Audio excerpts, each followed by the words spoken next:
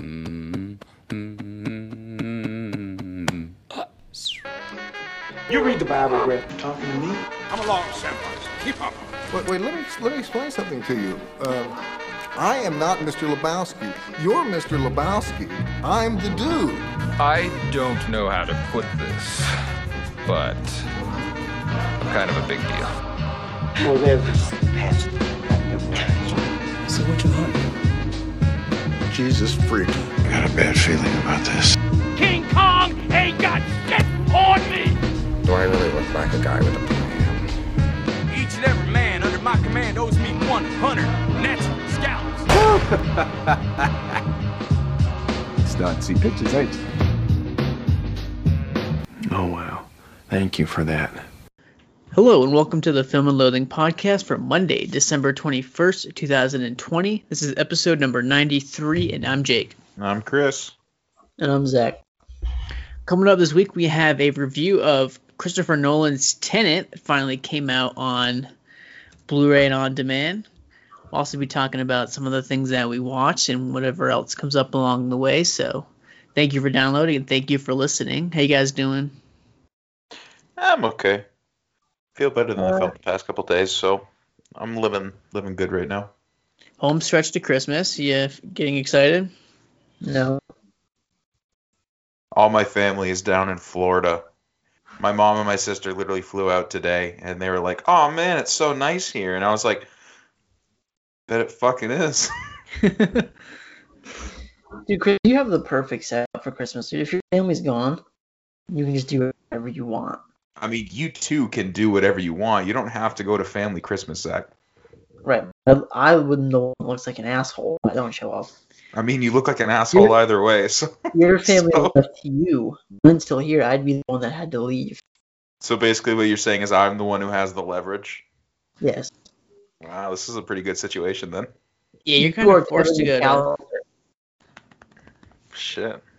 Zach's kind of forced to go to family dinner because he lives there. I got somewhere to be. What about you, Jake? What do you do for Christmas? Well, Rich and I normally open up gifts in the morning, and then I'll make dinner. How many gifts do you guys get each other? Like, do you do like one a piece or? No, normally we set like a spending limit. Okay. What would you think she would think if she got to the Christmas tree and there was just one thing underneath the tree? Then she knew it cost that X amount of dollars. I mean, but she opened it up and it was like a Mega Deluxe Hyper Nerf gun. She probably Did you get her a with Mega me. Deluxe? Did you get her one? No, it wasn't on her Christmas list. But we'll have to see what Santa brings her. Are you playing that card? Did you make Rachel list 10 things that she wanted and then make her rule out one after the other? Yeah, except I started at 20. No, I think I got her like five things, and then just little stocking stuffer stuff. Do you guys have stereotypical stocking stuffer Searles stuff? What's stereotypical? Toothbrush. I don't know, I always get a new toothbrush. I feel like everybody always gets a new toothbrush though. No, nothing like that. It's more like typically there's like the main gifts that we want to get each other, and then there's just like little odds and ends things they'll throw in a stocking. Like some candy or I don't know, just like little things. Maybe like a book or something. Maybe. You guys ever give any toys or get any toys in your stockings? No toys in my stocking yet. We've only done stockings. This will be our second year doing it. We customarily always got 3 or 4 things. We'd always get an orange at the end of our stocking. We'd always get a Hot Wheels car. We'd always get some string cheese. And we'd always get one of those, like, I don't know if you guys know what they are, but they're like this little yo-yo thing that's attached to this metal hook. And you kind of throw it back and forth and back and forth. Oh, yeah. You know what I'm talking about? You just gave me a brilliant idea to steal a bunch of Hot Wheels from the warehouse and give them to people that I know for Christmas. You can slip a Hot Wheel car in my Christmas package. Dude, we do stockings at work at the restaurant.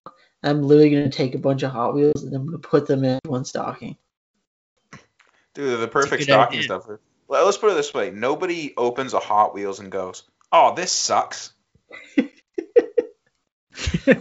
I've yet to see that expression. Oh, Hot Wheels again?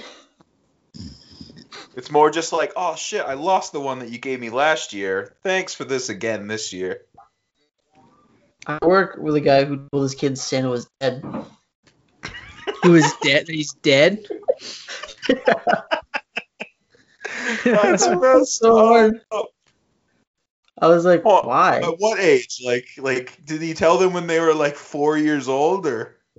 No, like he just told them this year, so I think like 5, 7, and 9. Santa died of COVID, dude. He I guess his kid asked like if Santa would have to wear a mask to come in their house, and he said no, Santa's dead. I was like, God. Jeez, traumatizing. I was like, why would you tell him that? And he was like, I worked my ass off all year so I could buy these little shits presents. Santa's not getting any of the fucking credit this year. That's funny. That's perfect. Child's mysterious magic of their life destroyed? Check. Dude, if you think about it, though, if a kid believes that Santa truly is magical, you can kill him off this year, and next year he can just come back. Yeah, it's true. All right, now you're just giving him like necromancy powers. Like, I'm sorry, I'm not down with that. Okay, Chris, you also know that Santa isn't real, so I mean, I really don't understand care that, if but you like, believe it or not. I have to believe that there's a limit to Santa's power. Like, sure, he can get to every house in a single night on the entire planet, and Right, but we should limit his power somehow. yeah, I mean, he has to have limitations. Like, you can't just be like, oh, Santa can bring people back from the dead, including himself. Not people, just himself. And honestly, I would believe that the elves would be the ones with magical powers that could bring him back from the dead. Not Yeah, I was himself. gonna say. He can't No, bring I- himself back from the dead. Okay, I think that if Santa has any type of power, he can reproduce asexually. So, like, he can just kind of... That's the power you think he has? Yeah, he can just shit out a baby and then, like, raise it to I think become you should himself. look up when we're done recording this what asexual means. They by Doesn't no as- means shit out babies. Doesn't asexual reproduction mean that, like, you just kind of, like, reproduce on your own? You clone yourself? You don't shit them out. I'm not saying you shit them You out, but don't I'm clone just saying... yourself because genetically it's different. What do you mean it's genetically is different? Okay, fine. Then Santa reproduces by literally just, like, morphing into two people.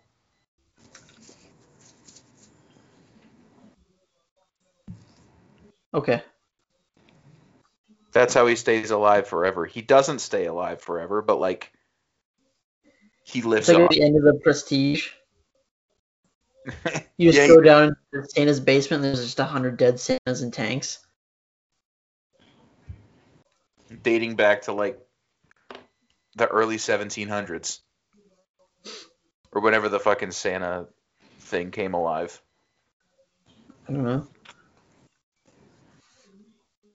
Dude, Sounds good to me. I'd feel bad for that guy.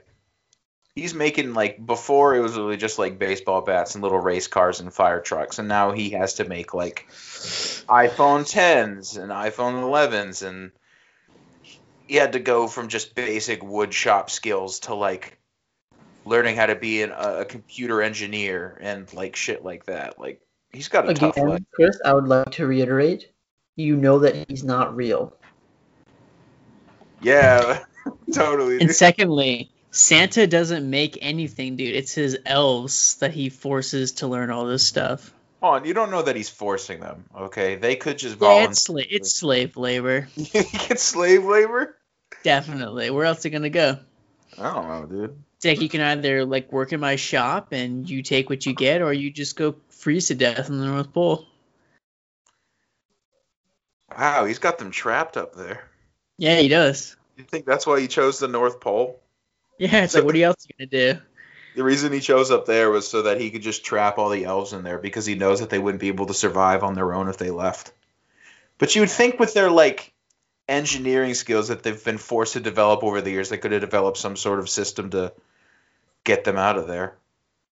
No, or at dude, least can't overthrow the fat man. Like, that's what I don't understand is how are they not overthrowing this guy? You think they should seize the means of production? I think a couple of them have read some sort of manifesto. Is all I'm going to say. It sounds like you're vowing for a communist uprising at the North Pole. Yeah, that's exactly what I'm vying for. Are you kidding me?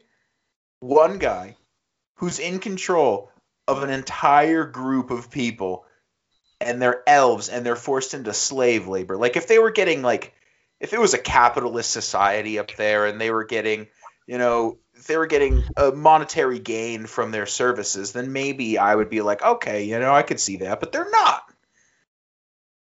They're getting a place to live. Ooh, they could live anywhere. With their skills, they could get, high-paying jobs in New York City or LA, get upper penthouse apartments. They could start their own corporations and their own businesses, but they're not, because they're forced to work for some fat man in the North Pole. Although, actually, maybe realistically, maybe the North Pole is as close to socialism as it gets, where everybody gets food, shelter, and water provided for them already. Chris, let me also just reiterate that within the span of maybe 2.5 minutes, you went from feeling bad for Santa to now you just refer to him as the fat man who is this awful dictator. I would like for you to pick a side. I think it all just depends on how the elves feel about their situation.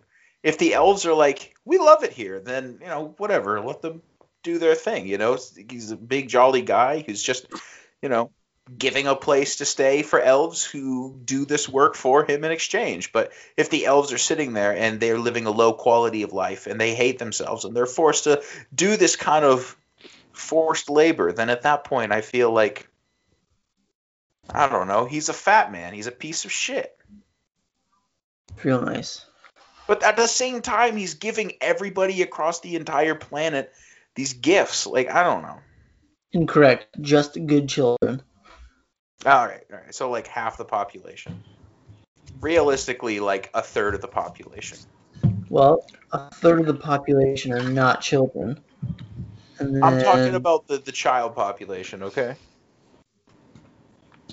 And then I guess from there, we have to limit it to, like, the Christian population, right? Santa's not religious. No, but, like, you don't hear any Jewish people saying that they're like, hey, Santa brought me gifts. Like, you don't hear them. They would literally be the only group of people that you rule out. I feel like maybe Muslims. Maybe Muslims. Do you think Satanists celebrate Santa Claus? Sure. Why not? So you got to limit it down to atheists and Christians. So realistically, Santa has to visit like 100 houses in that night. That's totally doable. Yeah, everybody makes it seem like his job is so hard, but like we just cut off like half the population with our thing right there. Like, the dude has 1 12-hour shift a year. Grow up. The whole other 364 days, he's just crunching numbers. That's what he does. Yeah, the dude, he's basically Jacob. He's a numbers cruncher. I wish I only worked 1 12-hour shift a year. That'd be dope. If I worked, I can't imagine Santa Claus is getting some pretty good financial compensation for his work. Well, he is now that the federal government's paying him to make circuit boards. Shit for Air Force, for the Air Force, for their planes.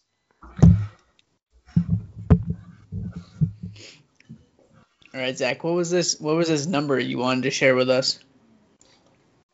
Well, for starters, we grew 200% last year in Australia. We grew 200%? Cool. So we went from 1 person to 2 people? No, it has to be more than that. That'd be 100% growth. 1 person to 3 people? Gosh. Those are some big numbers. Vegemite, where you at? Give us your sponsorship, dude. Dude, we gotta bring these numbers to advertisers. This is the one that I wanted to share. So far in 2020, we've released 33 episodes, right? Okay. This will be the 34th. We have produced over 4,000 minutes of content. Nice. Wait, we produced how much content?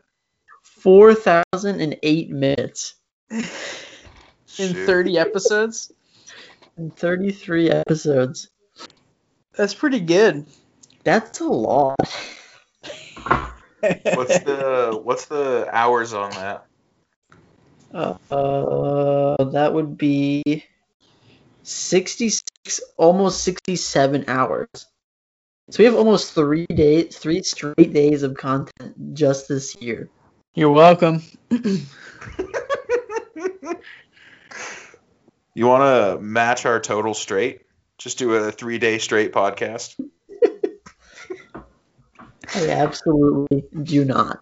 I think the longest. Or review I think one the record. movie. I think the record for the longest continual podcast is like 72 or like 4 days, whatever that is, 48 hours. Or you can do the math. We could review Jack and Jill frame by frame. Dude, I'd do that. Are you kidding me? I mean, it'd have to be like an Adam Sandler movie if I'm being completely honest. You think we could review one movie over 3 days? No. If we really tried, like frame by We can frame. barely review one movie for 30 minutes. Yeah. Like our review of the Truman Show is only as long as it is because we got into talking about if Truman was a chronic masturbator. Yeah, that's true. Like, Oh shit. if you were looking for serious film criticism, this is not the place to come. But Truman's House might be the place to come. It's the place to come. Oh my fucking gosh. We should I feel like there's some like movies out there that would necessitate like a super long viewing. Like, what about that like the slow movie movement or where those movies are like 8 hours long?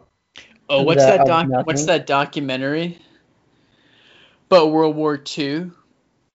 Oh shit. I don't know which one you're talking about, but that would be a dense watch. There is a documentary about irrigation systems in Africa that's over 24 hours long. Fuck, let's do it, guys, next week. So number one film of 2020. Number one, top 100, dude. Are you kidding me? Do you know what that's called? Do you know what that movie's called? No, Also- I just looked it up before. How intricate are irrigation systems in Africa? Apparently 24 hours worth. Yeah, that's insane. Do they go Maybe they village go by over every village, single one. city by city, town by town? Yeah, maybe they cover every single individual irrigation unit in Africa. They go to every single well throughout the entire country. This one's big. This one's small. Imagine like the people like who've been to every well in the country of Africa. It's like it's a weird goal, but good job, I guess. It's like that guy who wanted to walk every street in New York. That's kind of cool though. I watched that documentary, That's the only reason I remembered it. and it wasn't New York. It was just the boroughs. Just the boroughs. But That's still like, it's still a long time though. I mean, like, how long did it take the guy? Years, I think. And was he like doing it every single day or something? Like whenever he had spare time? Every day. That's He didn't such work. a waste He of didn't time. work. That's such a waste of time. I'm sorry. You think he like, had a map and had to cross off the streets he'd already been on? Maybe. Yeah, I think he had a map or something like that, and he like kept track of where he went. Did he ever How get into many- some sketchy situations? Couple moments where like he was filming, and then these people would be like, "Yo, bro, you can't fucking film me. That's illegal." And he's like, "Well, actually, I'm standing in the street. It's public property. Like, I can film you if I want. Like, I can film this." And then people were like, "No, He's like, "No, yeah, that's a thing." They're like, "Yeah, So that's about it. Yeah, that's how Smoker gets away with all his videos. Who? Public property. Fed Smoker. Who's that? This A guy rapper? who gives the dick to police on purpose for no real reason, other than that he can be. Is this a rapper? No, it's a YouTube guy. Okay. He's Fed just an Smoker? asshole to police Okay. for no real reason. What does he I say? mean, What he's he has this. I'll send you one of those videos. It's pretty good. is that the video hilarious. you sent us? So this guy, he just like goes up to like this gate, and the guys are standing guard, and he just gets all up in their face about shit. Is that guy? He's irrationally angry about nothing. Yeah, and he's like trying to corral them. He's like trying to rile them up or whatever, and they're just like, they're just like, what? Yeah, I remember Oh, that. you got baby raper written on your forehead. That's What the fuck? oh, he's the best. Yeah, I know who you're talking about. All right, well, you guys want to talk some Tenet? I guess. Yeah. I'm sorry, Chris, that you had to just immediately watch it and then talk about it. No, it's fine, dude. I feel like the last He thing I didn't want have to do to is because, as he pointed out last night, he was off today, so we had him all day. I did have all day. I decided to play He's Harry also Potter. we've been reviewing Tenet for a week now, so like. Yeah, but like today I had stuff I had to do. First things first, I had to go and I had to bake or I had to cook a meal of asparagus, Yukon potatoes, and a prime rib. And then I had to go into the living room. Well, before that I had to go in the living room and I had to beat year 2 of the Harry Potter Lego video game. These are absolute necessities in my day. I'm sorry, I just could not compromise those. Let me see if I'm understanding this correctly. You're feeling sick, right? A little under the weather. You're gonna make prime rib and asparagus? Yeah? What's wrong with that? Hollandaise and sauce, Yukon dude. potatoes. Most people are like, I think I'll take it easy today. Maybe have some toast, maybe some cereal or some soup. You're like, I'm gonna have prime rib and asparagus. No, Chris did take it easy today. That's why he had the prime rib and asparagus. Dude, that shit was good. That's You not didn't want to like have a can of ravioli and SpaghettiOs immediately after. Yeah. I would have He like, didn't barf it. I would have thrown up in a heartbeat. Like it wouldn't have even taken a minute. I wouldn't have been able to make it to the bathroom if that were the case.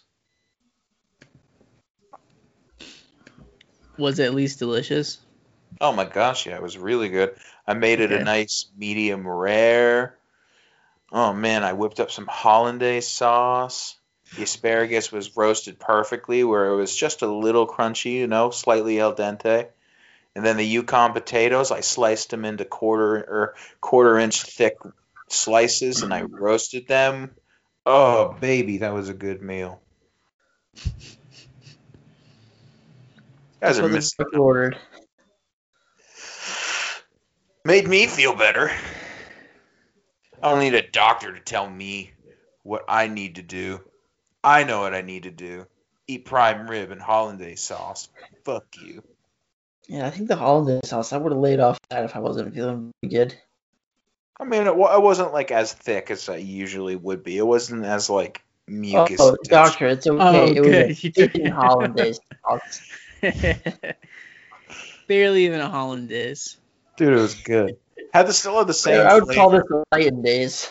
It was just a little bit different on texture is all I'm saying, but and I feel like you guys are skipping right over the most important part of my day, and that was beating year 2 of the Harry Potter Lego video game. You guys just kind of jumped right over that. You guys make it seem like that's not an important thing. Did you go from start to finish? Beat it? Oh, heck yeah, I did. That's a lot of time I beat the wasted snake today. and everything. Still got year 3, 4, 5, 6, and 7 to go. All Lego? All Lego. Huh.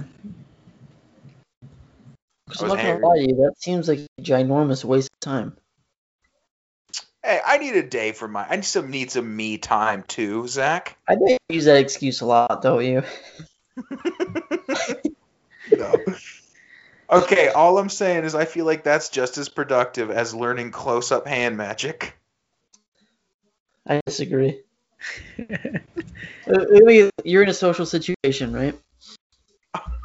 I say, "Oh, dude, you want to see a card trick?" And everyone's like, "I'd love to see a card trick."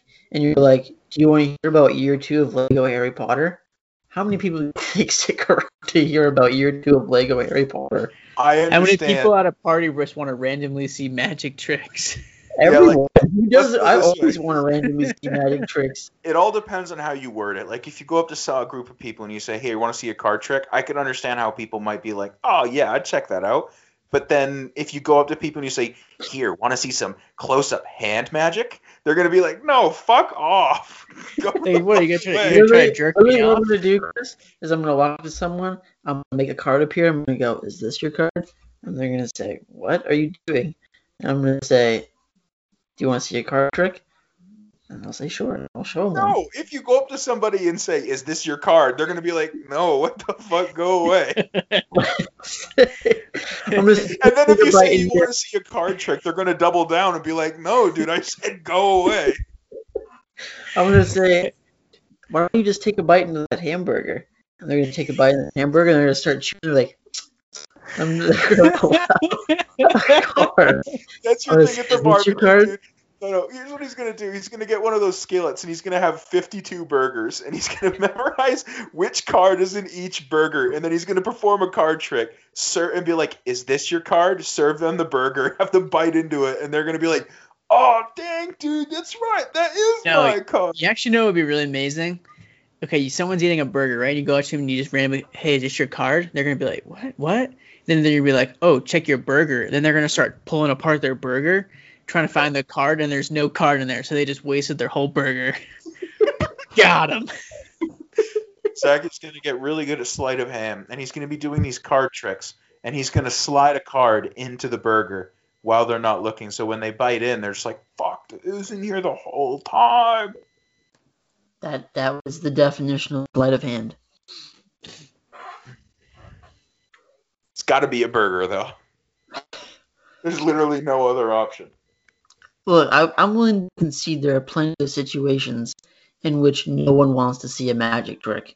I can't think of it. There's a lot of fuddy-duddies out there that don't want to see magic tricks. What I do know is that 0% of the time does someone want to hear about Lego Harry Potter. First off, Zach, if you want to be serious, stop calling them tricks. They're not tricks, they're skills.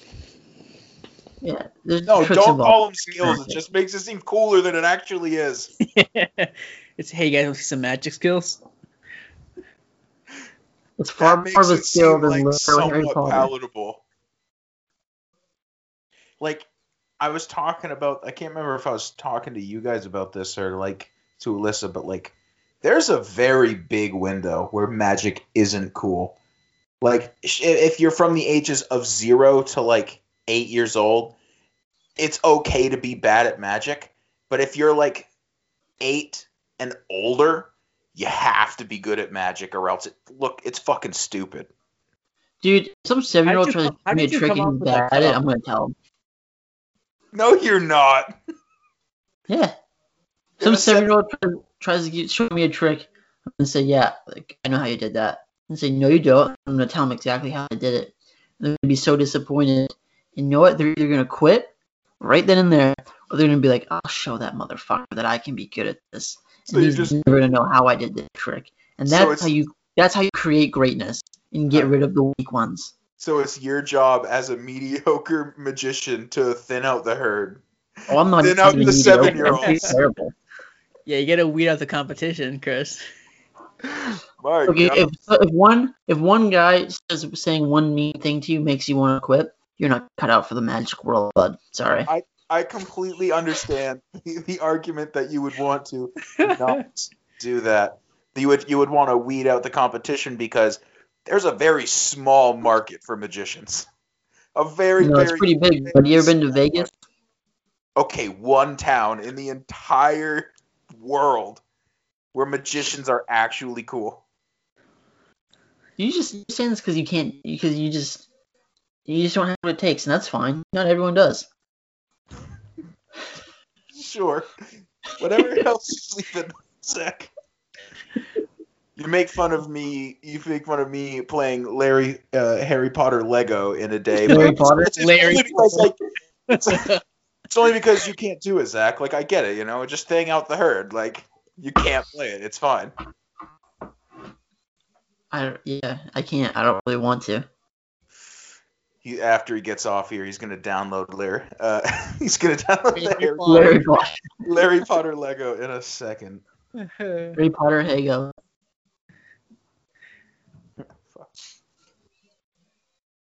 All right.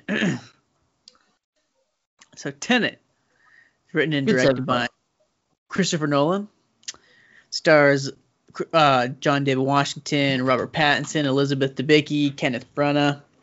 And the plot synopsis is: a secret agent is given a single word as his weapon and sent to prevent the onset of World War III. He must travel through time and bend the laws of nature in order to be successful in his mission. What did you guys think of Tenet? I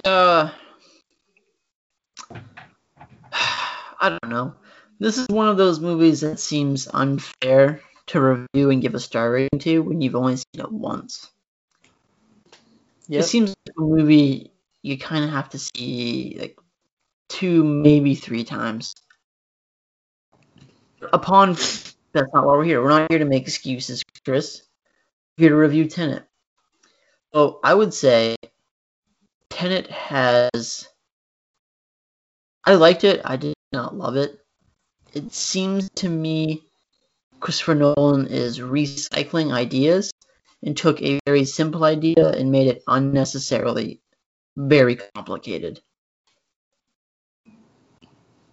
Yes, tell me more. I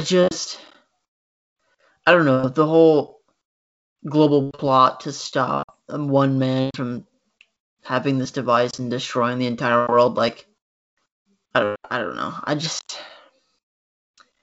It's a very tired trope. It's a very tired plot. And then something like that, and you're adding this time travel-esque twist. I like the time travel aspects of it. It just seems like it just gets so unnecessarily complicated. And, like, I don't get why this movie couldn't have been simpler. Especially since it doesn't feel like there's really much deeper to like look into here than some of his other movies. I don't feel the need for this to be that complicated. Mm-hmm. Like something with Interstellar, I can understand because I feel like he's getting at something more. Upon viewing, I don't feel as though there's a something more to this movie. I guess that's my biggest takeaway from it was I had read leading up to this that that he was inspired by espionage movies, but then tried to not be like pulling anything from them. But it's like, dude, you pulled in like everything from them. This is like, it seems like, if at the beginning of the movie there was a meeting with Judi Dench and she was like, you got to stop this guy, you got a Bond movie, basically. Yeah, replaced John David Washington with Daniel Craig, and this is James Bond. Yeah, I mean, it's not really that far from it. And then, all the plot stuff aside, like, I think that's going to take a couple of times watching to try to figure out just exactly, like, plot-wise, how it all works and, like, if it even works.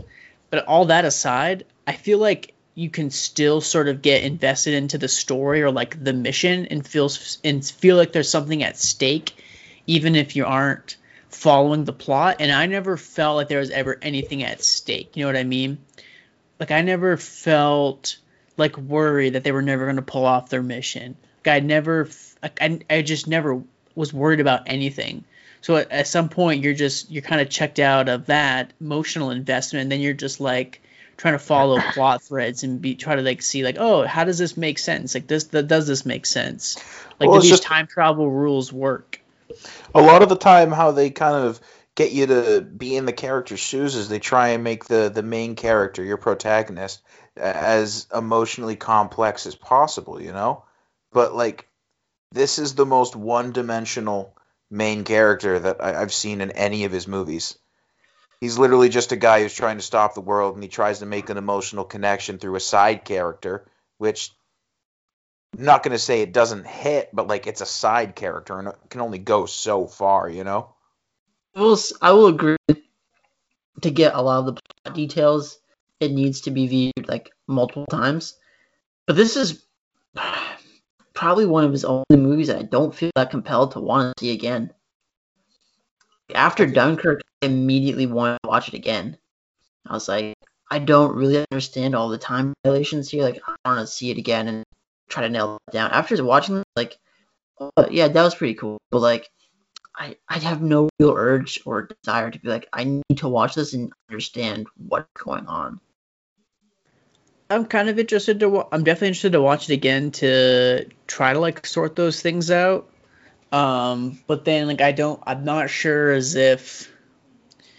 Like I think the only thing you're gonna get like when you keep rewatching this is that you're just gonna be able to explain to yourself how like the inversion stuff lines up with like the normal stuff. I don't think it's something where like Inception where you can keep going back to it and look at it and like maybe interpret things differently and ask different questions, you know, and reveal to different things. Like this to me just seems like once you get the plot straightened out, that's really all there is to it. I think I agree with you, Zach. I don't think there really is anything that complicated. Like I loved the inversion stuff. I just wish it was used in a much more interesting story than the one we are given. I'm okay with the story that we're given. Like, I think that's really an interesting idea to play with. People in the future are trying to destroy the past because they're betting on the idea that they're going to be okay, even if the past doesn't happen. Like, I think it definitely leaves a lot of questions that can't be answered because it's all paradoxical, which kind of works against it, you know? But like, just any character can say anything, and it's like, okay, like, I guess I believe you because I have absolutely no idea how this world works. So I believe that what you're saying is true. That when you fight, like, I don't know, there's a point where he's trying to explain, like, the inversion and how that's going to work. Like, when they have, like, the red team and the blue team, and, like, one team is coming at them from the future and the other team is coming at them in the present. And he's, like, explaining how that works, and it's like, yeah, dude, like, I guess that's how it works. I literally have no idea how any of this works. I wish the big thing that was disappointing to me was the first time we get to really see like an inversion happen is when it's because he wants to go save a girl. Like I really wish like something consequential would have happened. Then he's like, okay, I got to step back. Okay, here you fucking go. You take Avengers Endgame, right? All problems in the world you want with it. But at least their motivation for wanting to rewind time was that something consequential happened, right? So half the population gets snapped and they want to bring certain people back, right? Like, not for just themselves, but for a whole global thing, right? So they go through this whole thing to make that happen. This is just like one guy faced with a global threat, but he wants to go back in time to save like one girl that he's got a crush on. Like, I wish there would have been more like wide scale, like something happened like on a grand scale that it's like, oh shit, like if you don't go back and fix that, like this is fucked. Well, yeah, because like when you start playing with the concept of time, like the way he's doing here, you're opening yourself up to the idea that, I mean, worst case scenario, you can just go back and try again. If like, you know, going time in reverse is a possibility, then you can always just reverse time. You know, there's no, it kind of leaves the idea in your head that there aren't really as many consequences as to their actions as they're trying to make it seem. Like, I'm not a CIA operative, right? I'm not a special ops guy. But I'm pretty sure that those guys are trained extensively not to let, like, emotions affect their mission. Now, I swear John David Washington does that at least 12 times in this movie. Yeah, definitely. And, like, I get it. It's a movie. But, like, he really tries to drill in your head that this is a, like, by-the-book kind of guy. Like, he is a dedicated man to the mission because of what you inevitably find out at the end. But, like, he just seems to do so many things that would compromise the mission if it didn't go perfectly. Yeah, I guess I'm just getting.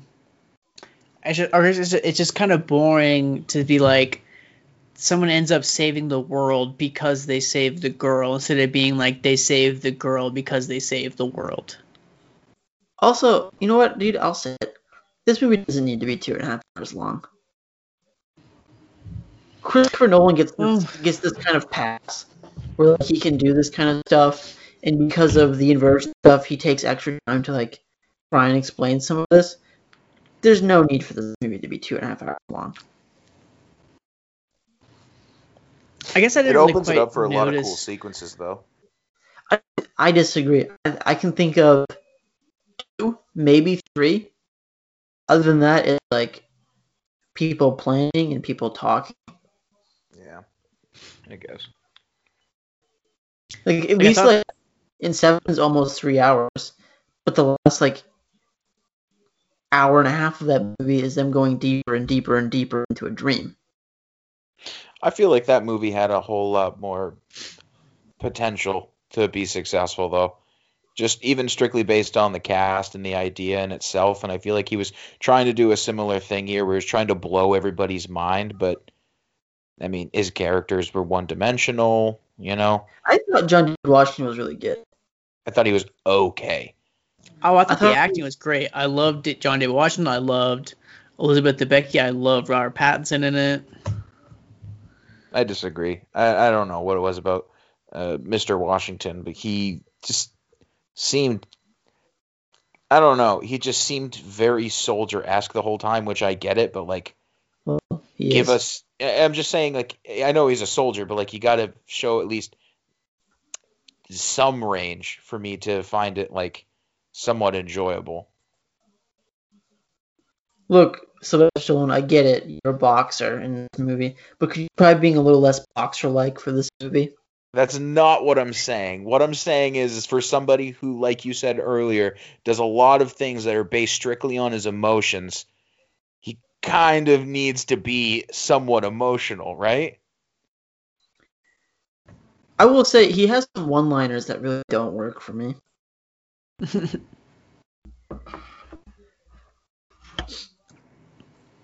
But I mean, I love the visuals. Like the fight scenes, like in reverse, I thought those were pretty cool. I thought the opening was cool. Oh, in the opera house. Yeah. So yeah. I really thought that like given how like we understand sort of like inversion, how that works. And I thought that given that the movie Tenet is a palindrome, I really thought that the movie would have literally come full circle somehow. At the opera house. Somehow, yeah. That would have been cool. Would have been a lot cooler than the ending that we do get. I don't know. I kind of like the twist at the end. I don't really think it's a twist. Oh, it's most definitely a twist. Are you kidding me?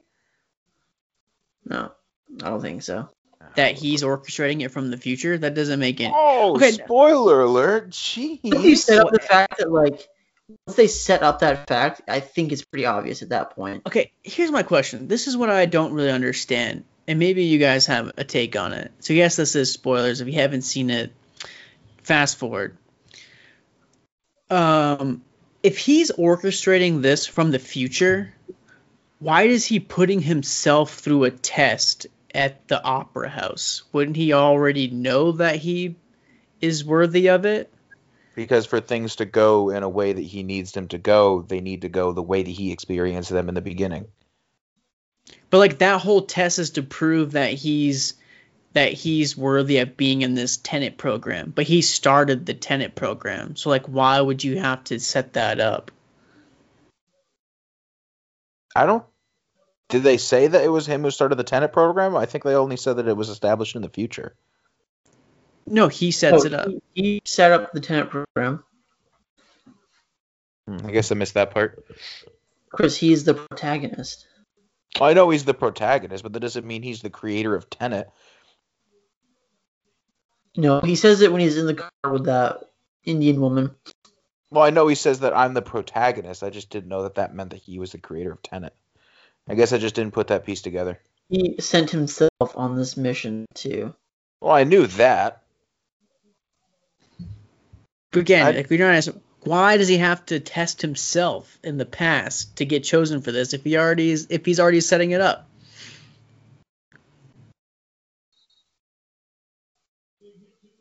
I don't know. I also don't like how Christopher Nolan breaks his rule on the boat. So I was saying everybody has to wear a mask if you're inverted because you can't breathe the oxygen. Yeah. Elizabeth Debicki is inverted on the boat and not wearing a mask. That's not true. Yeah, that's how she's inverted. able. Yes, she is, because only way for her to go back to that moment is for her to be inverted. To get inverted and then to be not inverted, so that there's two people in the same timeline that are her. How did we not? Oh, so we just didn't see her become. Yeah, you don't see her go through the turnstile, but from what I assumed, it was safe to assume that she went through a turnstile to go back. Interesting. Yeah.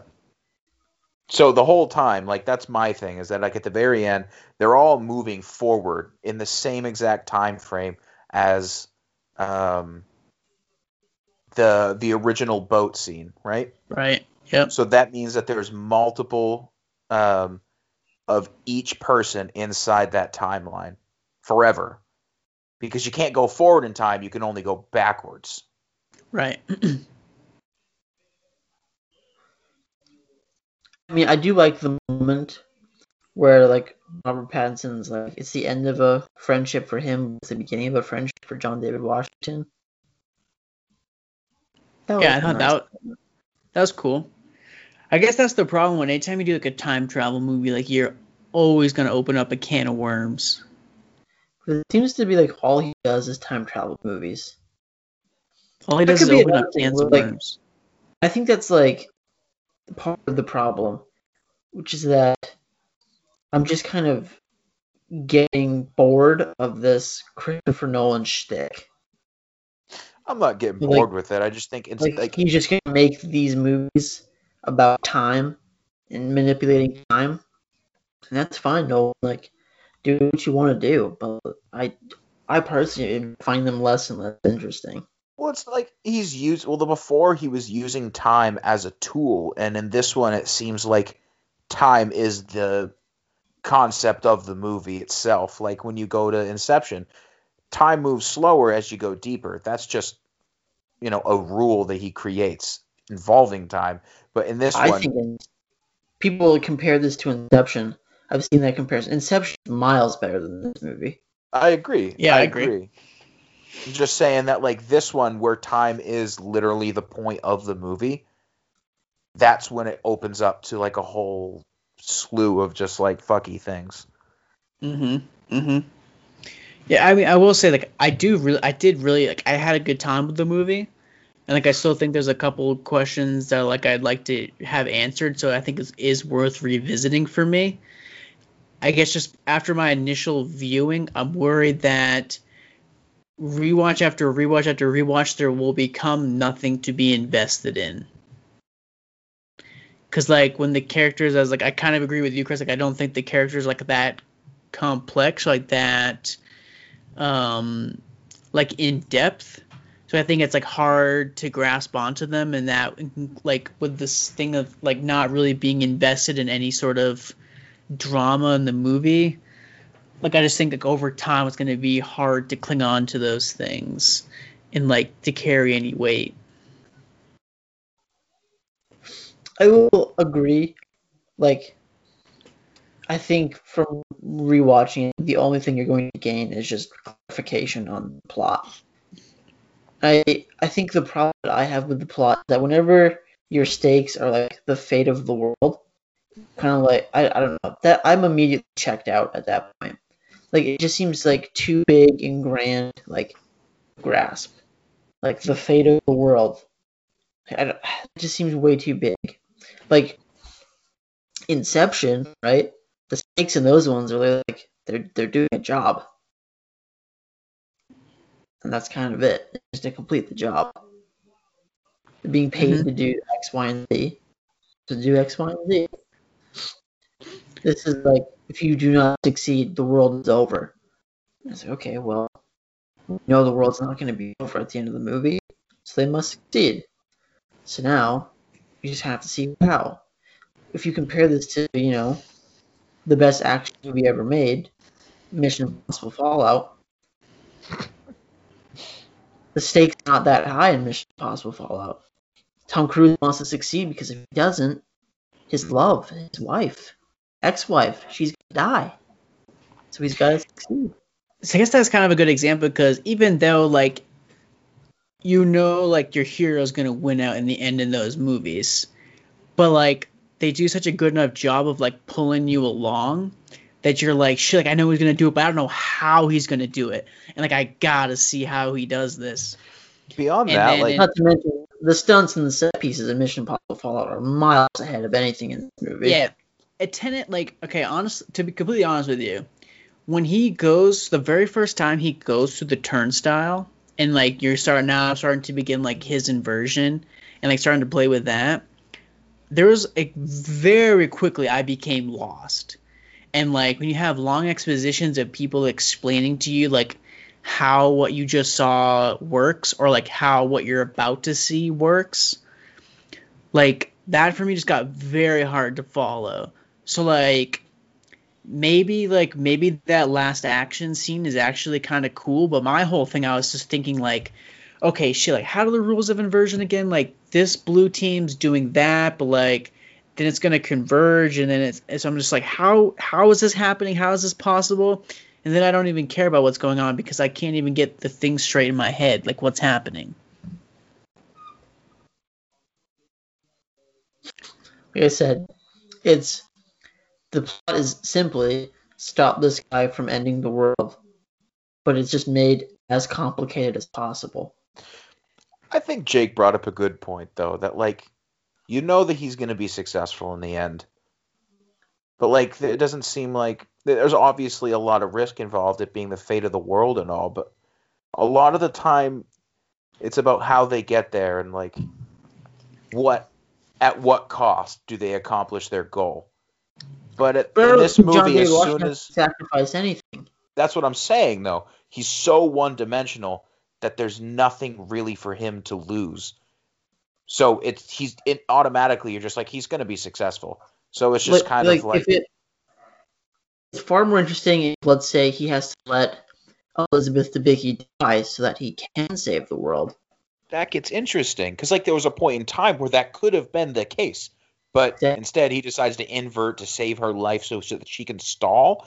Like, it just kind of seems once they make that decision, everything kind of falls flat. Which is around the same time they go the inverter in the first place. Or if she was just, like, more integral to the story. Like, what if it was something like Robert Pattinson? Something happens to him, so then it's like, oh shit, I literally need this guy to save the world. Okay, so now I'm going to invert myself so I can save him. Plus, he has, like, two mentors in this movie. He has Robert Pattinson, who clearly knows more and is guiding him along indirectly. And then he has the lady in Mumbai, who knows way too much for being somebody who's not directly involved with Tenet. But she is, to find out in the end. I don't know. Yeah, I'm not entirely certain of that, all of that, plot-wise. Like, at the end of the movie, right, John David Washington gets to have his cake and eat it too. Like, the saying goes you can't do that, but he gets to, and that's why it's not a great movie for me. Yeah.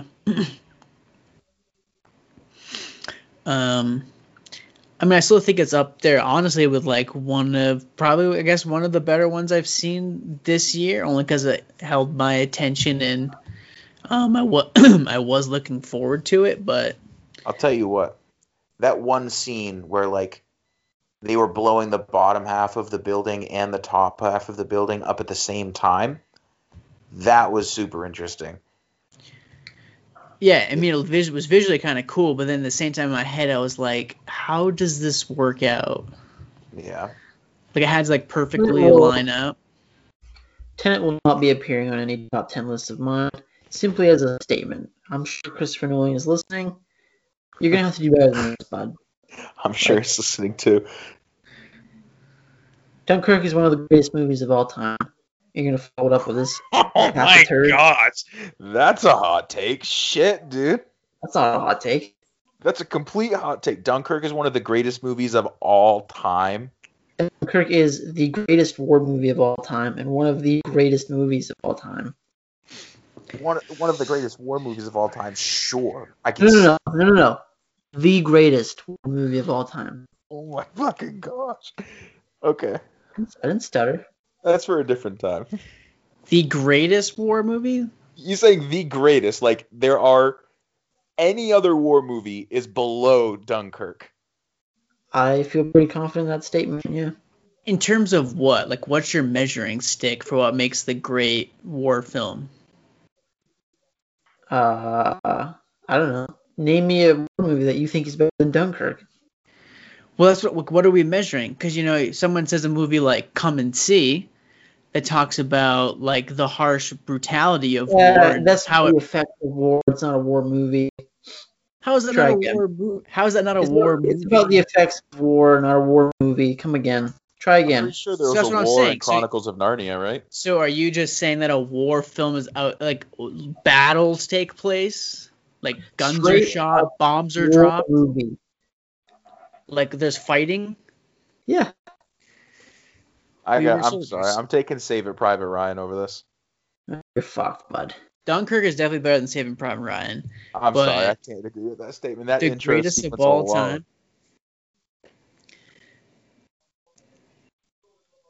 Such an outlandish statement. You guys aren't coming up with anything that's better. We were soldiers. I already told you. We were soldiers? Are you fucking high? Not yet. Maybe small soldiers, but not we were soldiers. If I'm being completely honest, besides Saving Private Ryan, I haven't seen any movies that are better than Dunkirk in a war movie. All I'm saying is that for you to sit here and tell us that we haven't seen enough war movies to make a statement about it, what makes you so sure that you've seen enough war movies to be able to make that statement? Enough. I'm just saying you think it's such a crazy statement, but you can only produce one movie that you think is better than Dunkirk. Bold. I think it's bold. I said hot take. Paths of Glory. Not better than Dunkirk. Yeah, I would agree with that. Wishes. Black Hawk Down. Oh, fuck off. Yeah, no, I'm just kidding. That's not The Hurt Locker. Like, I'm just saying, Christopher Nolan has bangers, right? Yeah, there you go. What about bangers in his The career. Hurt Locker? What about Hurt Locker? Or is that that's a war movie? Of war, not that's war. That's a war movie. Shut up. That's a war movie, but it's not better than Dunkirk. Okay. I think I'd like to do that double feature. Is all I'm saying. All right, we're gonna do another bracket, war films. Oh shit. Are we including, like, does it have to be strictly human war, or like what about that movie that takes much like the bugs? War. The space. Yeah, Starship Troopers. Yeah. Doesn't count. Star Wars. Science fiction movie. Science fiction. Yeah. I'm saying. Edge of Tomorrow kind of counts, right? Science fiction. Braveheart. Historical drama. What the hell is Dunkirk? Like it's a historical drama. It's got to be like Civil War forward. Is that what a war movie is to you? Yeah, like I'm not gonna compare Braveheart to Dunkirk. Like the swords and the spears movies can be compared, then the gun movies can be compared. You can't compare one from each group. Oh, okay. So when you like start to put all these movies into very specific categories, you look at the category that Dunkirk's in, it's the best of them, right? Yeah, I'm talking like okay. Dunkirk is the greatest World War II movie in which the Nazis are never seen and the main character is never given the name. right? Okay, It wasn't yeah. that hard of a Of category. all those movies, yeah, you're right. Dunkirk's probably the best. You limited this category. You're slowly whittling it down.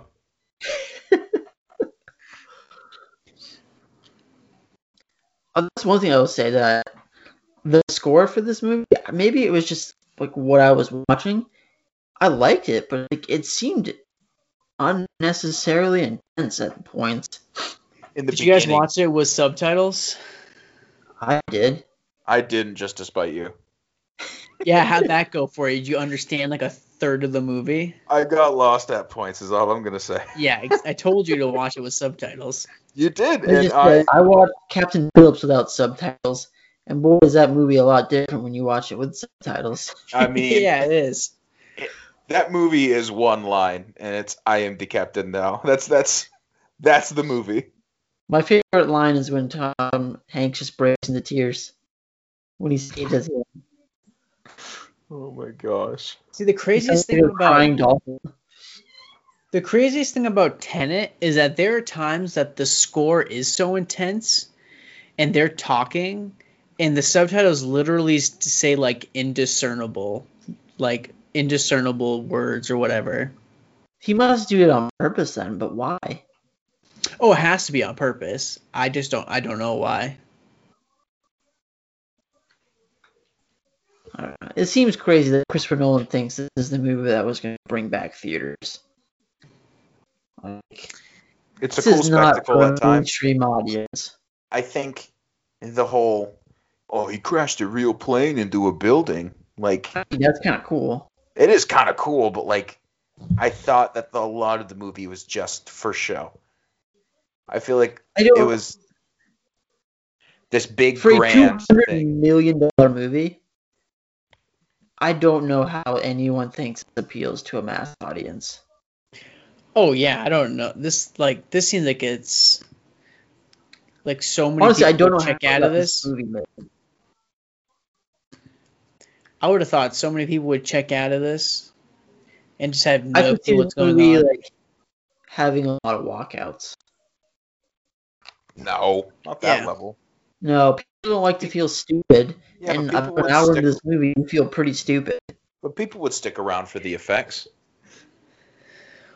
Well, I also think people might walk out either because they can't understand, like they don't know what's going on, or they'd be like, I can't understand a single word that's being said. Like I just need to watch this later when I have subtitles or something. Yeah, imagine going up to like the people that are working and kind of be like, that movie, that's so loud, I can't even hear what they're saying. Can you turn it down? And then you turn it down and you realize, oh wow, this is just how the movie is. That pissed me Yeah. right off. Mm-hmm.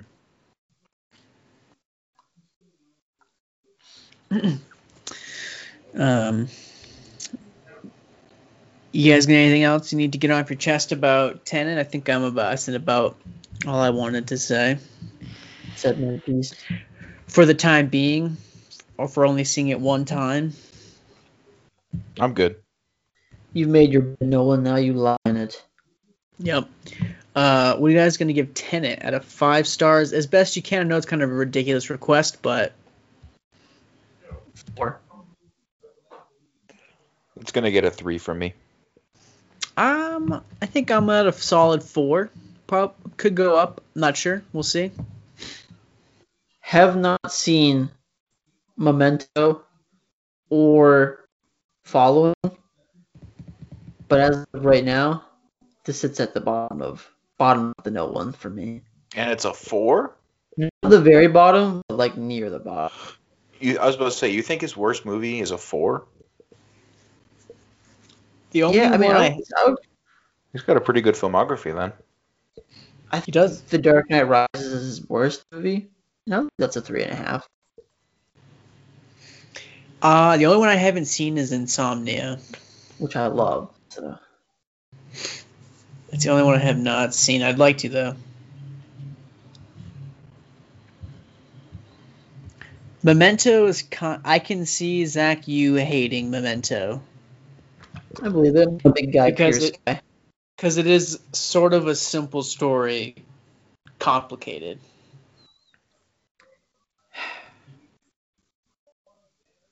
The fate of the world at stake.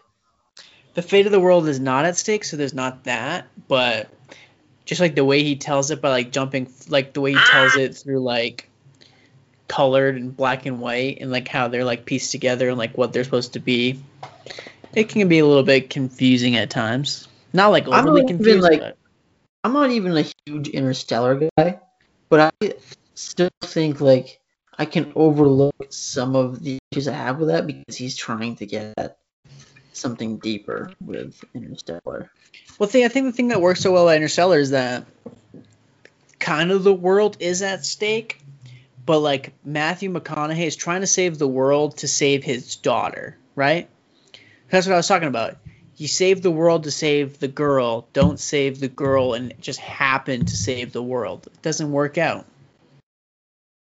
So like there's emotional investment of him, like he's trying to do everything he can so that he can get back to his daughter. And it's heartbreaking that she thinks that he just left. Like, you know that he's trying, but she doesn't know that. And that's what's so heartbreaking. Like, the scene where he comes back from the planet after they've wasted, like, 30 years and he has to watch all the tapes of his daughter aging in front of him. There's no scene that even comes close to that. That crying scene? Yeah. I heard that was done first take. I don't see how you could do that more than once. No, dude. I think like to get to that level of an emotional response, I just have a hard time believing somebody could do that one take. Well, that's why Matthew McConaughey's paid millions of dollars. I know it, dude. He's good at what he does. He's playing Lego Harry Potter all day. Oh my gosh. Whatever, Mr. Close-Up Hand Magic. Dude, so I read that they were good. That plane crash, right? The plane that actually crashed. They were going to shoot that like with just miniatures and whatnot. But when they were planning it out, it was cheaper for them just to buy a plane and crash it. Which begs the question, like, how elaborate are these miniatures that you're building? It's cheaper to just crash a real plane. I was also thinking that. These guys are... There's like probably one company that does it. Like one company. And they're just like, we're going to charge you whatever we want. It was going to be like a combination of like miniatures and CGI, and that was going to be more expensive than just crashing a real plane. Well, maybe it's more like because you got to pay the people to design the miniature and build it and then do different takes of it. So you just buy the plane once, you got one take, whatever happens, happens. It's pretty badass. It's very Christopher Nolan. Yes, it is. I mean, I'm curious. I guess I'm curious to see what. See, what's so funny to me is how they kept this movie like so hush hush. But it's like if you were to explain this to a person, try to spoil it, they'd be like, "What the fuck are you talking about?" I read that Michael Caine didn't even know what the movie was about until he saw it for the first time because he was only allowed to see like his scenes. It's like, yeah, good luck explaining to anyone what this movie is about. Like, it's not that big. The secret is that it's confusing as fuck. Fuck yeah. Shh! Don't tell anyone. It's really fucking confusing and hard to follow. Shh! Don't worry, bud. No one's cracking that safe. That was a reference to one of his other movies, wasn't it? No, it was a Hitch reference. A Hitch reference? The vault locked down. I'm like a vault, baby. Locked down. You mean the greatest movie of all time? Okay, I see. Chris, I'm very curious. Is Hitch going to be in your top 100? Yes, it's not even a question. It was my favorite movie for the longest time. It's pretty great. It's such an easy watch. Like it's one of those movies where you watch it and you're like, oh, what? An hour and a half has gone by? That's crazy. What? Well, see, I always knew it. Eva Mendes in the end. It's got everything you could want in a movie. It's got Kevin James dancing. That's true. You just stopped at Kevin James. Everything That's I all want. That's literally it. That's really all I want. Most movies don't have it, so. It goes Hitch and then Paul Blart, and I think that the grown-ups after that, and that's about it. You forgot Zookeeper there, bud. Oh, shoot, Zookeeper. Yeah, but that one's a stinker. That one goes below grown-ups. No, Still better. no. It's still the fourth best movie of all time, though, but... You need to revisit Zookeeper, bud. And Here Comes the Boom. I think you're missing some gems here. Oh shoot! Here Comes the Boom. I totally forgot about that movie. Yeah. Never mind. That's number one. That's We should do a double bill of comedy sports movies where we can do The Longest Yard and Here Comes the Boom. We're living in a good world where we can watch both of those back to back. Am I right, guys?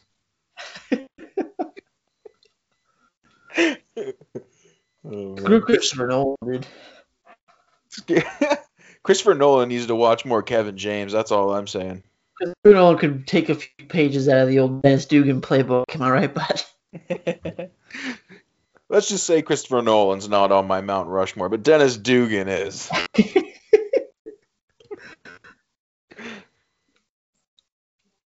I mean, who's going to be talking about Tenet when this is the same that Hubie Halloween came out? Like, It's a fuck. That's a good point. You're preaching to the choir here, Zach. Jake is secretly if inflamed inside. He's curdling on the inside. No, I'm glad you liked Hubie Halloween so much. Oh, man, it's my number I liked one it of too. the year. I'm not even joking. It's my number one. It's up there. But I mean, I gave Possessor a 6. That's number one.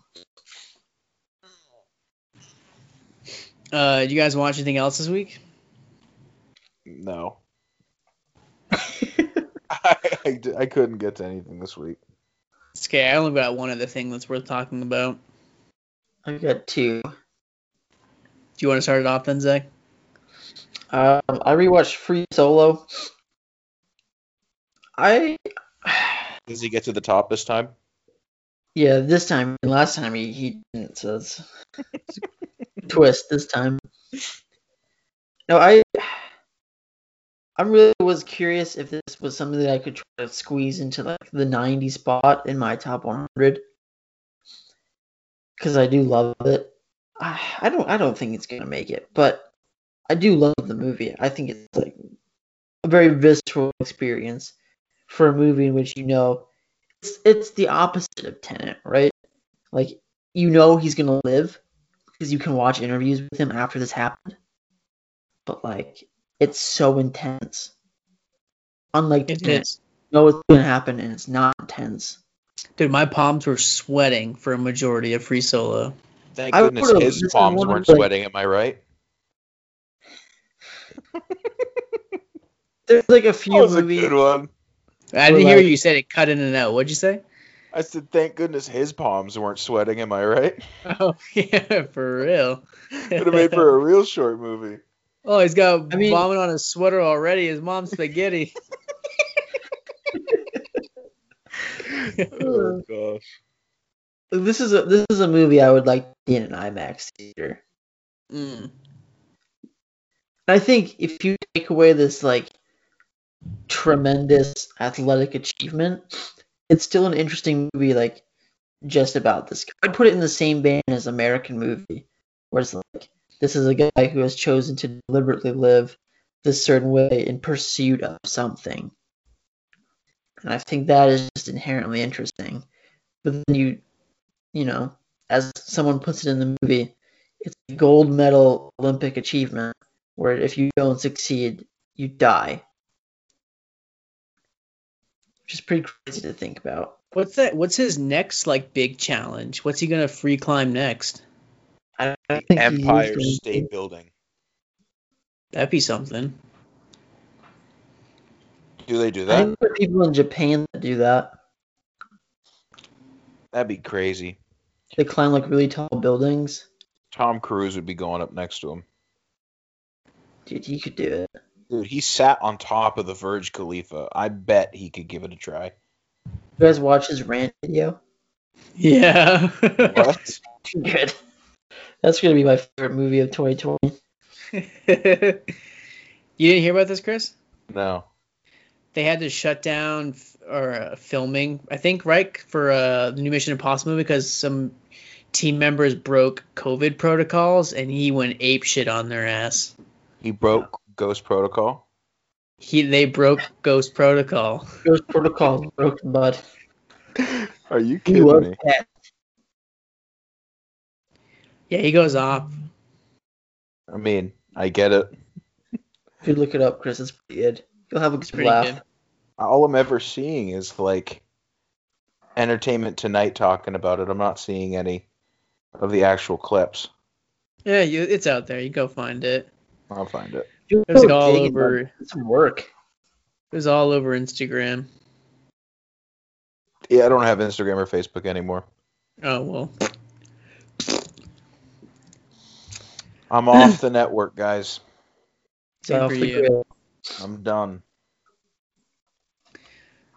I watched a movie from 2020, currently on Netflix, called His House. Directed by His House. Directed by Remy Weeks. Our house. In And the middle of the street. Our house. and it's about two immigrants fleeing South Sudan, and they take refuge in the UK. And the movie is that, so the idea is that, so they're not technically citizens, they're asylum seekers.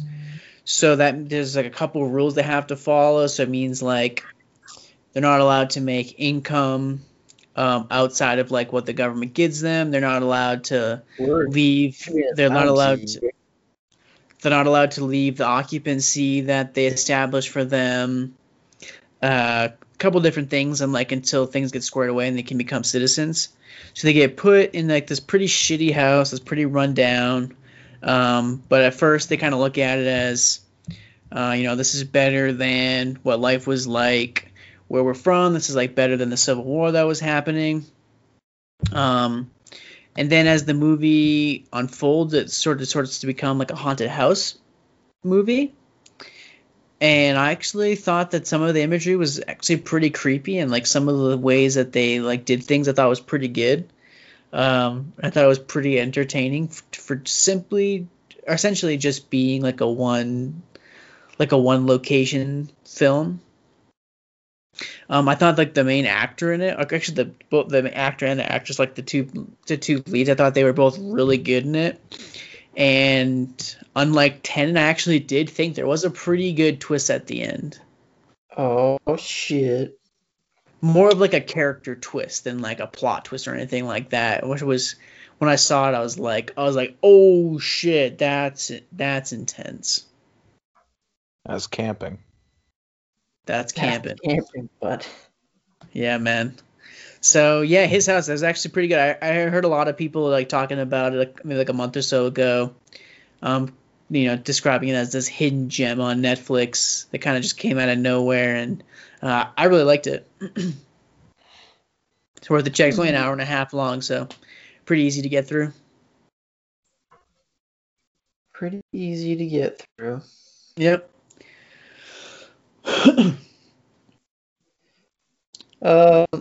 Last thing I watched is another film that I rewatched to see about top 100 spotting, and I do know that this one will be in there pretty high. I was just kind of, is it top 20? Is it in that 20 to 30 spot? I won't reveal, but it's Richard Linklater's Before Midnight. That's a secret I'll never tell. You know you love me, XOXO, Gossip Zach.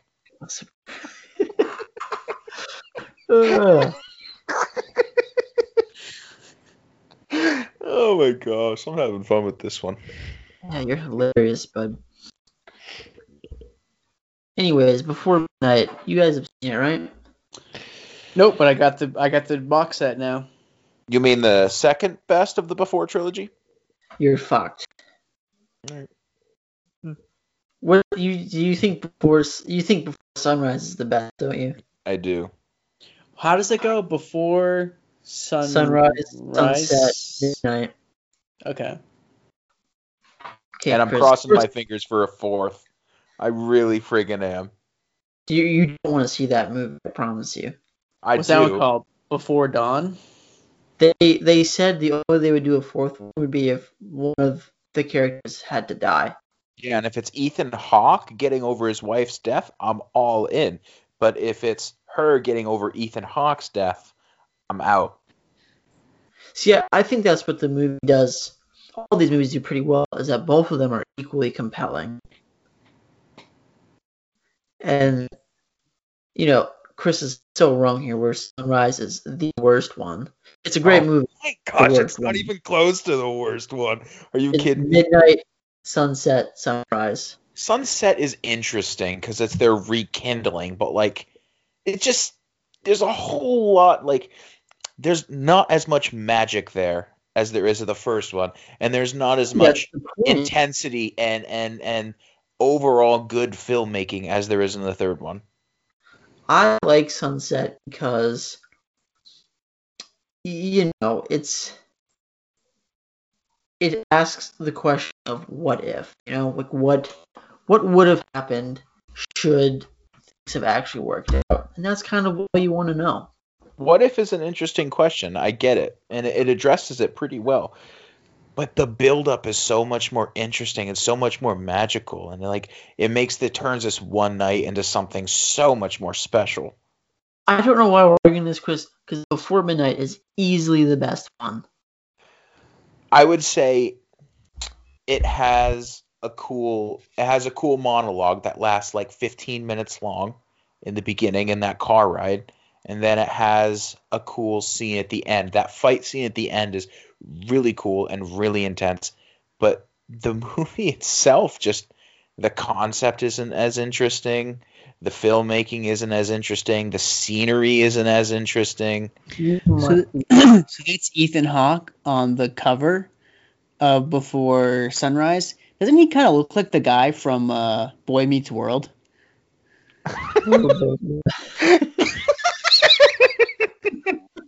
I can see that. Dude, he kind of looks like the guy from Boyhood. Yeah, kind of. Am I right? Anyways, Before Midnight. So, it's really interesting. This movie, it doesn't feel like there are any scenes. It kind of seems like the movie effortlessly flows from basically all they do is change location, but I wouldn't really say it's a changed scene.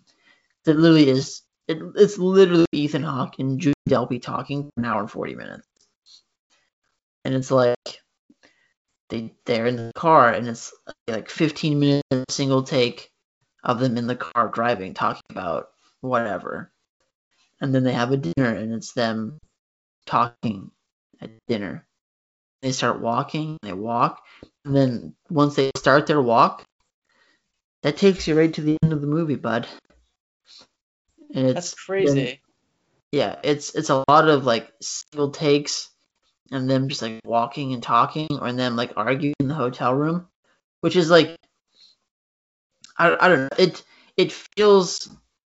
I think it's done so well that it feels like you're watching something that you shouldn't be watching. It's like watching your parents argue. It's I shouldn't be seeing this. This seems too not for kids. I shouldn't watch this. And that's what the movie feels. It feels like you're getting a look inside of this actual married couple, and you're someone just stuck a camera somewhere and they just filmed a real couple arguing. It's insane. Yeah, but it's so good. It's so good, and it's crazy how good it actually is, considering it's literally just talking the entire time. There's the behind the scenes documentary, and I guess they write the dialogue together. Richard Linklater he kind of knew where he wanted the story to go, but they kind of all wrote the dialogue together. It just flows. I guess that would be my problem with the first two, is that it seems like there are clear and definitive cut points where they're going to transition to something else. This movie literally from the opening scene, opening credits to end credits, it all just flows together into one. I don't think, unless you were looking for cuts, I don't think you would ever see them. Fuck, I gotta watch these. I don't know why I keep putting them off. Well, I think the benefit is I don't think you have to watch them sequentially. You don't have to, but do it. Yeah, there's nothing really in them that would prohibit you from understanding what's going on. It's not Tenet. Oh, but it's not like I don't want to jump in at the in the middle of their marriage. I need to know how they met. You know what I mean? Would you know anything about it besides I what don't- you've heard us say? I just know what you guys have said, really. You're going Sunrise is good. Sunset's pretty good. I'm sure I will really like it. I enjoy like really well written, like character driven movies, and that seems like this. I think what Midnight is the best because it just feels like a more mature work than the other two. I really like the idea of like how good they actually are. Like I appreciate what he was able to do with it because there's no like I really like Before Sunrise because there's no drama pushing it forward. It's literally just pure writing that keeps you interested from point A to point B to all the way to Z. And then with the second one, there's a reason for them meeting and they kind of work through some stuff in that one. And then in the third one, they do the same thing. And that's all they're doing is working through stuff, basically, besides, a little bit in the beginning.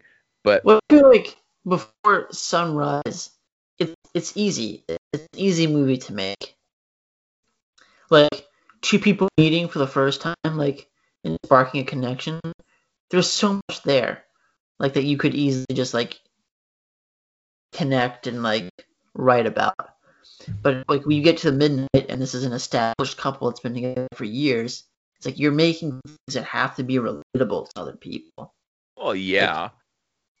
I like mean, I everyone- understand how in the first one everything's open-ended because these people don't know each other yet. But like keeping it so compelling when it's just two people walking around town and talking about anything without any direction, without any sense of plot, nothing. It's basically just these people doing their thing, and it's so interesting the entire time. I like how, like, again, you don't need the other ones for a sense of understanding, but you can kind of understand like where Ethan Hawke might be coming from because you've seen the other two. Like, you can kind of understand why he might have this growing sense of resentment towards her because of what has happened in the other movies. Yeah. Yeah, I get what you're saying. I definitely want to check them out. I'd say watch all three of them tonight. They're great Christmas movies, I would say. Yes. Chris, you got nothing you want to tell us about? Tapped, man. All right. I guess I would say Before Midnight, I wish maybe you feel differently, Chris. I wish they would have left it open-ended about whether or not they stay together. Whoa. Jeez, no spoilers, please. Oh, come on. For fuck's sake. Come on. Come on. I think that closes down the trilogy and it doesn't open him up to him fourth. So, But like, they get divorced, don't they? Don't tell me, but I don't know, Jake. Watch the whole trilogy tonight and you'll find out. one of them definitely enters the time loop. Oh man, one enters the turnstile. Ethan Hawke shows up at the end and talks to the other Ethan Hawke and says, "Don't do it, my friend."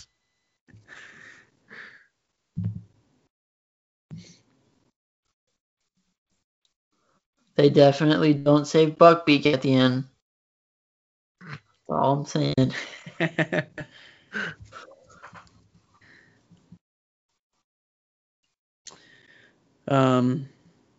Anything else, Zach, you want to talk about? That's it. I've just been watching Letterkenny other than that. Nice. I'll save Game of Thrones for when I'm finished. You've seen all of Letterkenny, right? Yes. Dude, I just watched the episode where they have the Letterkenny talent show. That's a good like, one. It's like, here to perform a monologue from Gladiator is Gale. Oh my gosh. It's not actually Gladiator, it's Glad He Ate Her, Triple X. She just performs this like poor ripoff monologue from Gladiator. Oh, it's so good. I freaking love Gail, dude. She gets better. Like, she gets so much better as the show goes on, too. Dude, I'll never forget. Oh, I've been flicking more bean than a Starbucks barista. Oh my gosh. Wait until I'm not even gonna say it. I'm gonna let you experience that on your own. I'm not even gonna preface you. And then the two gay guy cat callers were pretty hilarious.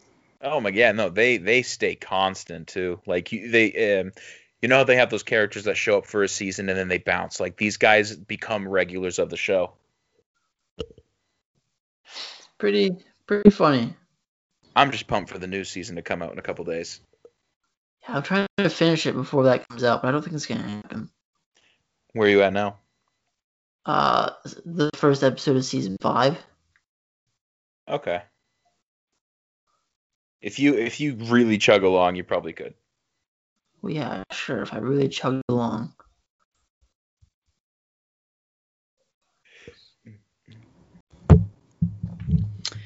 Nothing else for you guys? No. I'm good. All right. Chris, I was curious. Are you a big fan of How the Grinch Stole Christmas, the Jim Carrey one? It's okay. If I'm being completely honest, the only Christmas movie that I'm really good with is Polar Express. National Lampoon's Christmas Vacation. It's overrated. I'm sorry. What about You're fucked, bud. I'm sorry. It is. Every Christmas movie is completely overrated. Santa Claus Except for was Polar 21. Express. Okay, now we're just getting into legend territory, so like it's kind of hard to compare to anything else. Cranks. Christmas of the Cranks is overrated. Santa Claus 3: The Escape Clause. What It's, about again, Fred for the Claus? Santa Claus trilogy, I'd put it right up there with the Before trilogy. You know my feelings on that. No Fred Claus guy. The only trilogy that could beat both is if they came up with the Grown Ups 3, which, crossing my fingers, guys. It could happen. I was just curious on your thoughts. I happened to rewatch it last night while we were making gingerbread cookies.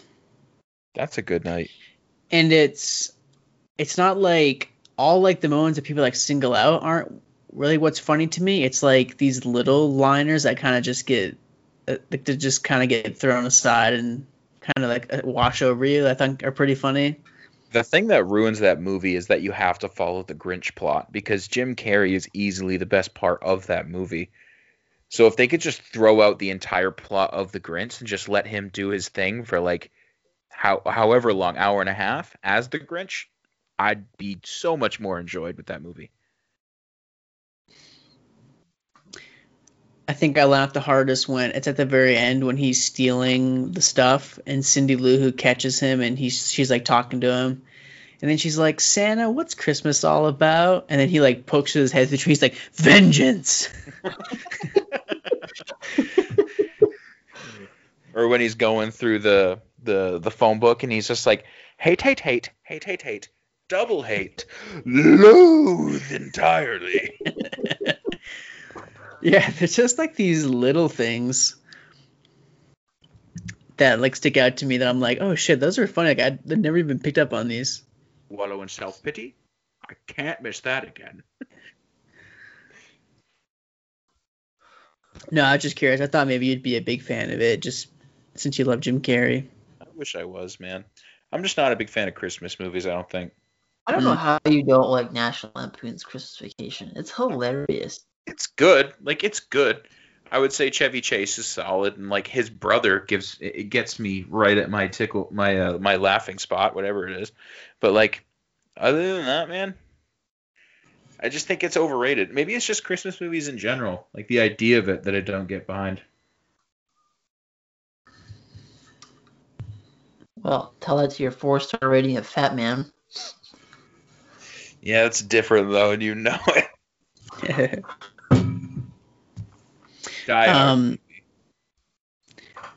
So next week we're gonna review The Sound of Metal. Hell yeah, brother. Got it. Chris, this is your last time to veto, man, for the year. No, I'll keep this. It expires. I Yeah, know. you can't use it. You basically have wasted a veto. I wasted a veto then. Not that I was happy with every other choice, but like, I think I can stomach every other choice we made. Well, all right. Nothing else anybody wants to mention before we sign off here? I'm all set. All right. right. Well, as always, thank you for downloading. Thanks for listening. Hope everybody has a great Christmas if you're into that sort of thing. We'll see you next week with The Sound of Metal. Bye-bye.